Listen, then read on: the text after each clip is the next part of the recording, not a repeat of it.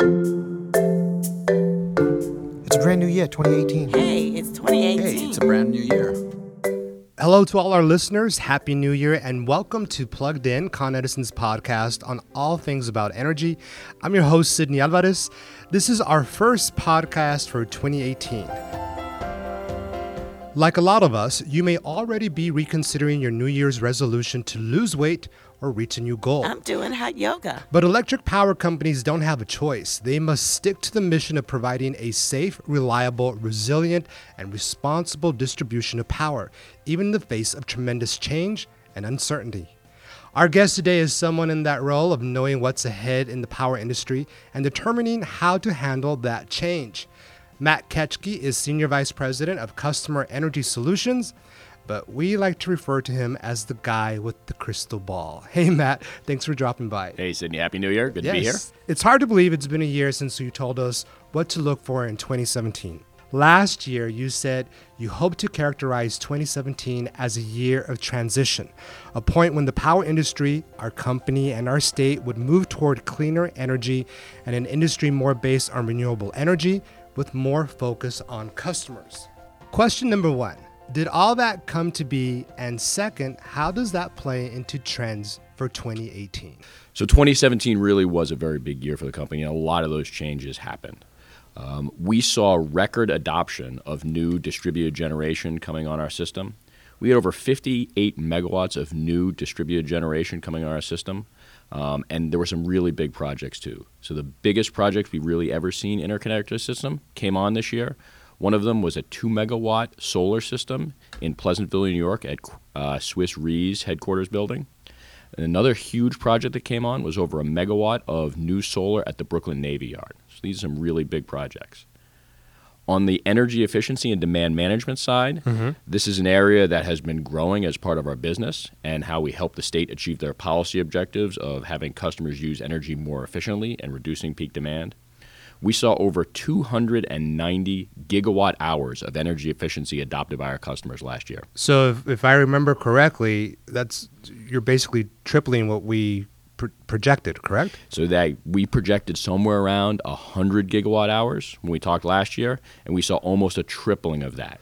Wow. So what does that mean? That means that we were able to work with our customers to help them adopt more energy efficient appliances and technology and help them use less energy all year long. So we're doing two things here, right? So from a customer perspective, we're helping them save, number one, correct? Correct. Okay, and then from a second approach, from as a company, we're meeting our goals, and we're basically helping the environment, right? We're helping the environment. We're helping the state achieve their policy objectives, and on top of that, the state has given us the opportunity to earn additional revenue by doing that. So we earned $9 million additional dollars in incentive payments from the state for helping achieve those policy goals of more energy efficiency by our customers. Okay, so let's focus on the second part of that question. How does that play into 2018? So 2018, we're going to see a continuation of some of these things, but the goals get harder. So our goal for energy efficiency is almost 50% higher for next year, and we think we can do that with some hard work. And our goals for peak load reduction are equally about 50% higher.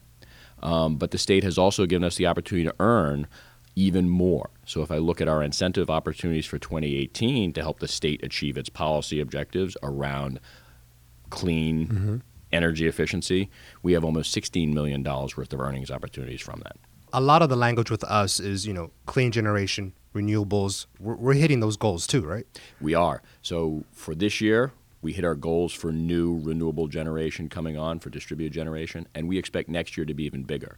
Right now, we have over 3,000 jobs for over 67 megawatts already in the queue to come online in 2018.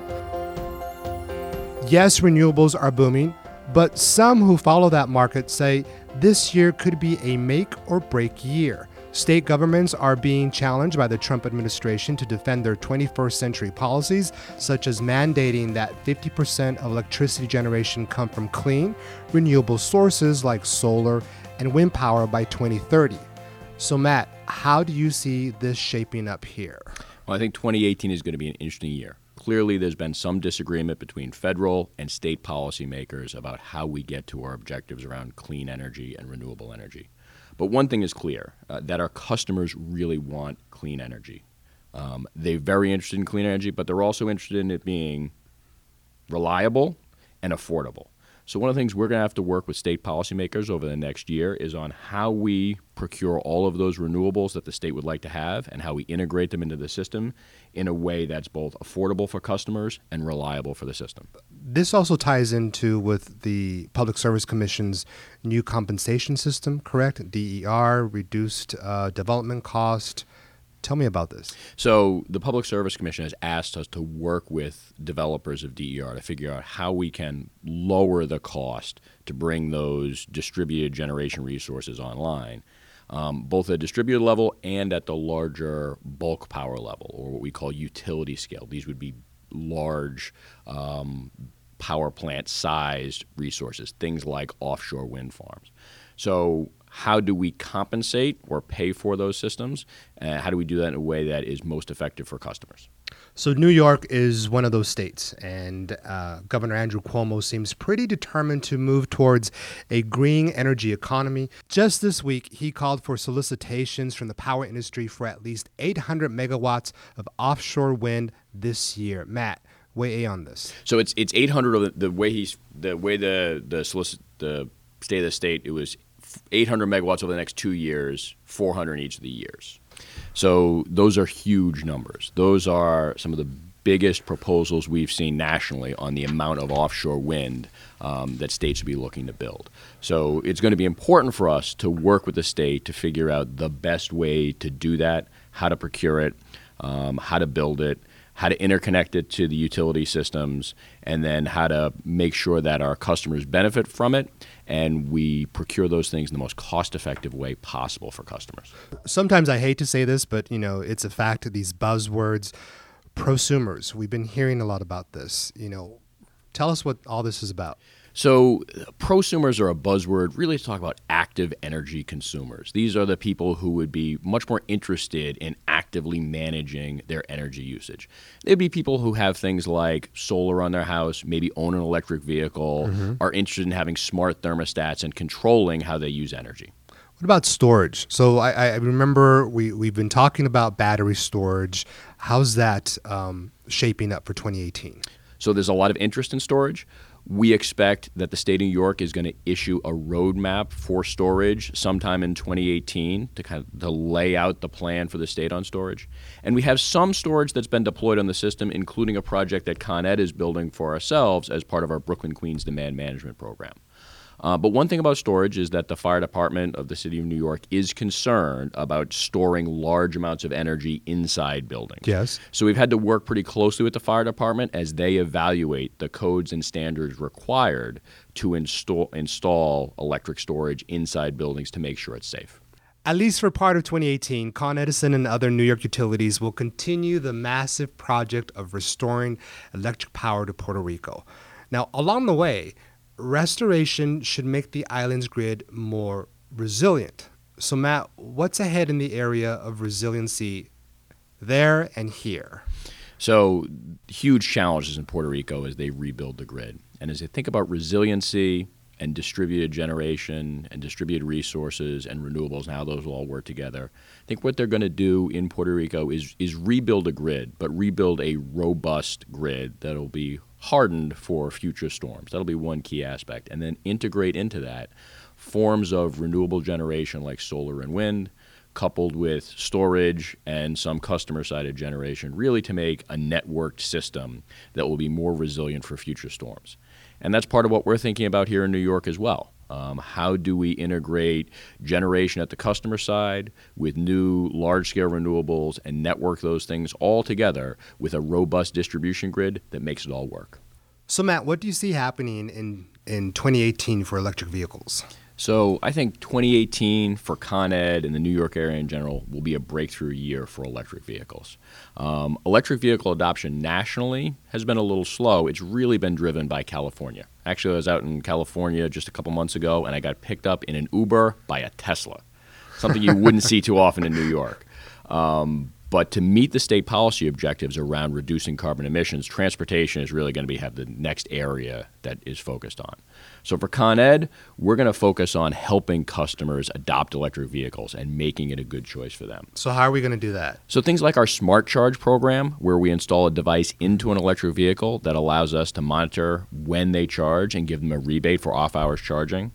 Things like working with the City of New York on deploying curbside charging, and also working with the city and other stakeholders on getting fast charging stations out there. And both of those things help customers reduce what they call range anxiety, or I won't be able to refuel my electric vehicle if I take it out. It's a concern for a lot of potential electric vehicle owners, but if they see those charging stations out there and see that charging infrastructure, they're more likely to adopt an electric vehicle. Speaking of high tech, what's coming to the grid? So I think the next big thing we've heard a lot about is digitization of the electric grid. And what do people mean around digitization of the grid?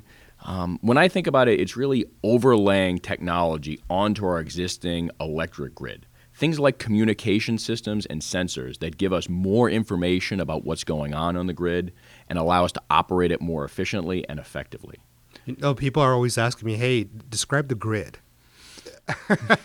How would you describe it? So, the grid is really this interconnected network of electric carriers to bring energy to customers historically, and now it's going to be asked to operate more bidirectionally or bring energy to and from customers who are potentially producing energy. So if I think about digitization of the grid, what's an example of that? I think our smart meters and AMI program is one of the best examples of overlaying communication and sensing technology to get more information about what's going on in the grid. So for example, an old standard meter at a residential installation gave us one meter reading once a month about how much energy that consumer consumed over a 30-day period. So you can give much more control to a customer over how they're using energy, what they could change, how they can use energy more wisely, more efficiently, and make better choices. Yeah, so if they can see that they're using more energy at a particular time of day, they can try to adjust their habits. Exactly. So a customer could see, I'm using a lot more energy in the middle of the day on the hottest days. Maybe I would consider an air conditioning upgrade and upgrading my air conditioner to a more efficient unit. Or I could see I'm using an awful lot of energy here at night. Maybe I should do a lighting upgrade. So, Matt, at the beginning of the show, I described you as the man with the crystal ball when it comes to energy. If you can kind of maybe hit some specific quick goals for 2018, what would they be?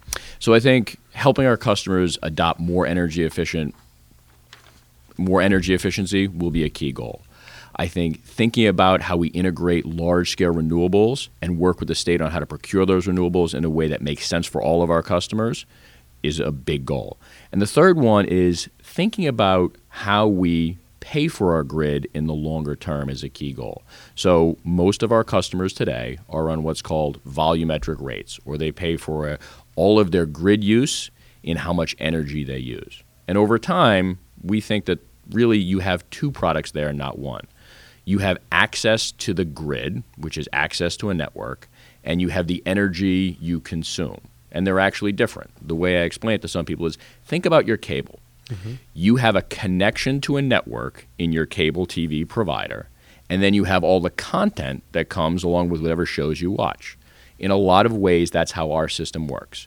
We provide a connection to a network that increasingly some customers will use bidirectionally, and that provides access to energy, which is the content. And how do we think about separating those out? Historically, you couldn't separate them because we had metering technology that only allowed you to take one snapshot every 30 days about how much energy somebody consumed over that time period. But if you have data points, 40,000 of them a month about how consumers are using energy, you can really change how you think about charging customers for that energy to reflect how they use the system.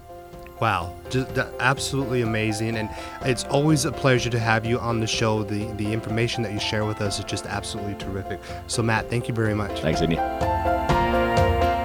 Thank you for listening to this episode of Plugged In. A reminder to our listeners, we're on social media. We are on Twitter, Facebook, and Instagram. Our handle is @ConEdison. If you have a story idea or thoughts about the program, you can send an email to podcast@coned.com. I'm your host, Sydney Alvarez. Thanks for joining us, and until next time.